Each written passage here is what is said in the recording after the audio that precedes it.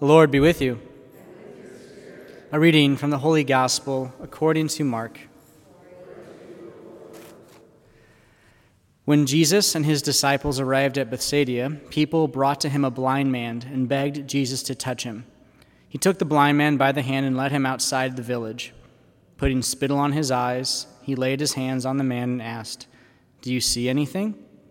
Looking up, the man replied, "I see people looking like trees and walking." Then he laid hands on the man's eyes a second time, and he saw clearly. His sight was restored, and he could see everything distinctly. Then he sent him home and said, "Do not even go into the village." The Gospel of the Lord. Praise to you, Lord Jesus Christ.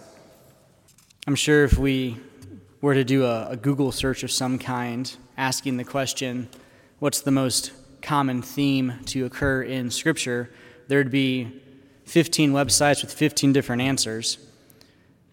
But let's consider this particular theme. It's the theme of waiting. It happens often. In the Genesis narrative we hear today, the earth that they know is flooded. They're waiting for the rescinding of the flood, and Noah sends out a dove and comes back. He doesn't send a dove out the next day. He waits 7 days, sends out another one, a little bit more, okay? So another 7 days, sends out another. This theme of waiting is actually very present and very active, and it's something for us to consider and pray about, because how do we handle waiting? We probably don't handle it very well. I want this right now. Lord, why are you doing this? All of the questions come up.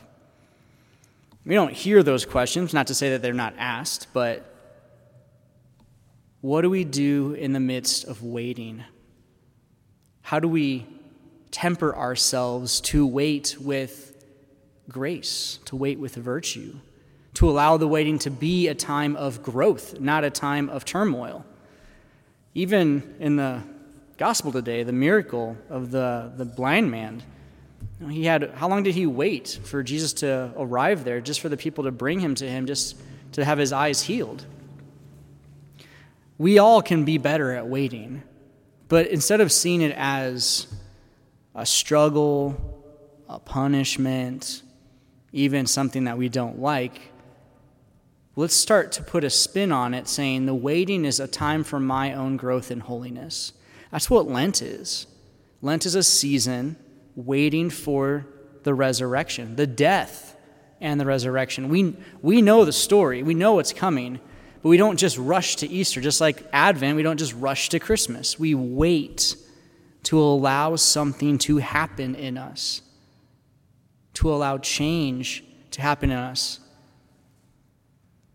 Our challenge is just to think about how we wait and how we wait with the Lord. We might come to find that we're often waiting without him, or we're waiting in spite of him, or we're not waiting with him. And I think some of the most challenging elements of our life are prayer that requires waiting. And it's not that we need patience. It's not that we just need to wait. The Lord has a plan. He has the plan, and it's on his time, not ours.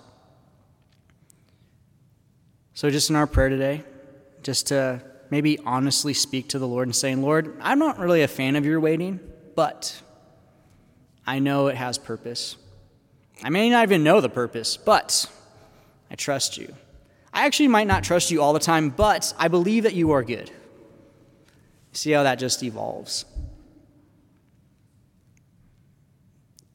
I know you love me, and so you're not going to have me wait for nothing. So may we come to learn to wait better with the Lord.